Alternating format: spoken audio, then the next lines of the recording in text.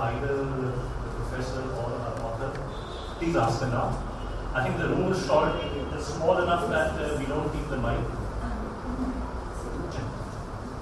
Which is that, what was the set, if you had, for writing, one can have any number of reasons. But for writing this particular book, what was the one driver that led you to start and then complete the book?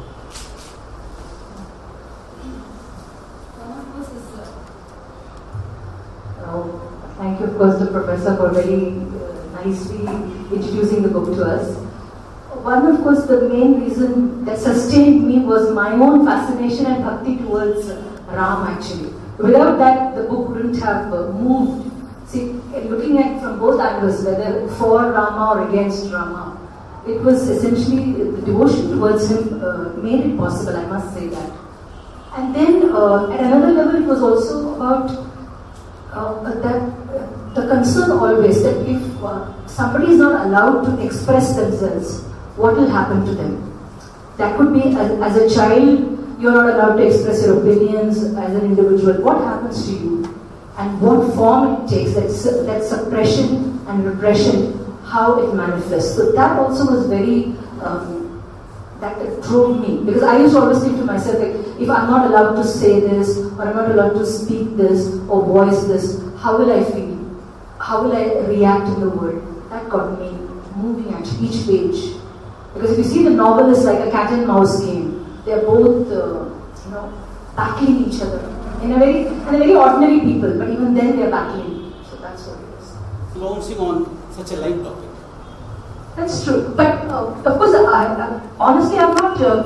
I think even in India, if you're critical or if people perceive that you're targeting A community or B community, that's when people get upset. If you criticize largely, people don't come after you. Most people are, I think, in India, pretty decent. If they perceive that you are deliberately targeting their community, whether any community it is, then that's when people get upset. And in that sense, in the novel, there's nobody who's, even the atheists they just are angry, but they are not saying nasty things about anybody. So I'm assuming that I'm in safe ground. So, but of course, there's nothing offensive. Nobody says anything offensive to anyone. Yeah. Say goodbye and please read it also. So in the story, the mother is the atheist and the son is the religious person. So which is not common. Normally you see the mother is the religious and the child would probably goes away from religion. So are they based on any real characters that you know, or Actually, no, it's not based on any real character, because even in real life I see mothers are more religious than children. But why I chose the mother as the atheist is because in every family the parent represents power. The child is in a way they are not powerful. And so the mother can set the agenda, and here she is setting the agenda. And in this case, the atheism to me is just one thing. I mean, it's an aspect, but the bigger issue is not allowing somebody to express themselves, which a parent can do. It could be a simple thing, not allowing you to paint, not allowing you to sing. In this case, it's religion. So that's why the mother is the atheist. Just one more related question. So Govinda, who is supposed to be not very intelligent and somewhat innocent character, you chose him to be the religious person to live. So is there anything more to read there, or is it just part of the bigger story? Yeah, because see, today if you see, I mean, because we all grow up as Professor said, the story of a woman getting kidnapped and the story of a woman getting disrobed. That's what our religious books have. We're growing up in a very a-religious way, in a way. So, or else we think that people who are religious are either very fanatical or they're superstitious people. That's why they're turning to God. But here, the boy is neither superstitious and nor is he ambitious. He's just curious, and as an innocent, that innocence is to only show that he doesn't have any agenda. That's why it's almost a very naive kind of a person. Somebody told me that the hero is like an idiot. But I don't know whether that was a positive thing or a negative thing, but he's a very ordinary. And essentially to show the innocence, that religious people are not, some thugs or something. He doesn't believe in all those things.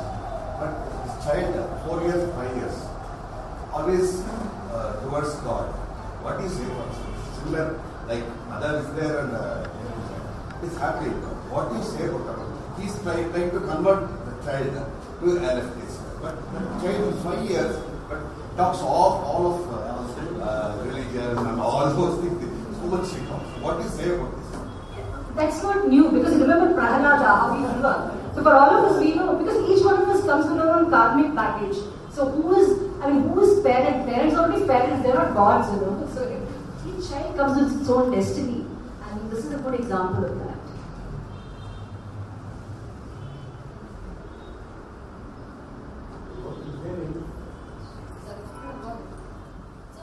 There are two big conflicts in the book. One is Vaidehi and the god, and the other is Kodanda and mother, Vaidehi. So, are these conflicts symbolic of something bigger, something in the society that you see? Definitely, because what is happening to Kodanda and his mother at the level of individuals and family can happen at a social level also. See, whole communities' histories can be just not wiped out. I don't want to use a very dramatic word. Out of indifference, people may not know. You may just not even be allowed to express yourself. So what is happening to Kodanda can happen to several people. You know, like what we call tyranny of distance, and we can have tyranny of bad memory. So it is happening. I mean, it's both at this personal level and at a social level. In fact, even the friendlessness of Rama, which is, at one level it's a very innocent remark by a Bhagavatar, a singer, and very innocently the boy latches on to it and he wants to befriend Rama. But later the book asks the question, does Rama really have friends, When Ram Lalla sits under the tent is the question. Does he really have friends? So it's parallel. It's not that this is more important and that is less important. They are both equally important, but those questions are all the time being probed. So they are working at together. One is about were there any Indian books that inspired you to write this? And the second question is, have you read the Ramayana in original? And these are the two questions. I only read Rajaji's Ramayana, and later I read Kamala Subramanian's Ramayana. She has that. I started reading, I'm trying to read the Valmiki's Ramayana in the Gorakhpur Press 2 volumes. Very slowly I do the marathon for that. So I haven't read it in its original. I've only read the Kamala Subramanian version. And as for the first question, sorry, what is the first question? Was there any specific book you felt Oh, okay. Actually, not particularly any book, but many authors, like, when I was in the 90s, for example, Amitabh Ghosh or John Steinbeck, or now, of course, in recent times, Bhairappa. These are people who have influenced me. I mean, their way of writing, the way they express themselves, and the ideas that they want to talk about. So these have influenced me. This little boy at the back. Why do you say that God is friendless? Because all of us who worship Rama, we all are also friends. So what do you say? Thank you.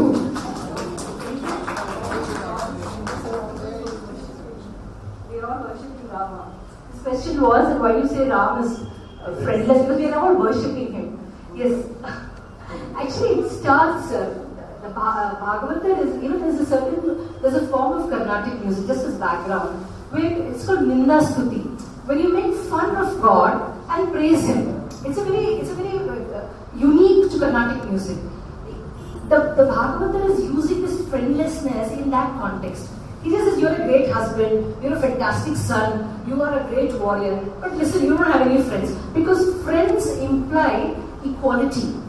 Friends imply naughtiness, having fun together. And the truth is that in Rama's life, there's really no fun, because he's always upholding dharma. So in that sense, that friendlessness is related to that. Because only when people, you can have a lot of fun with your friends. You can't, those who are friendless are people who are very serious or they're upholding something, and definitely they don't have friends. And of course, there's a larger question, which is Ram Lalla under the tent. Why is he really friendless? Is he friendless?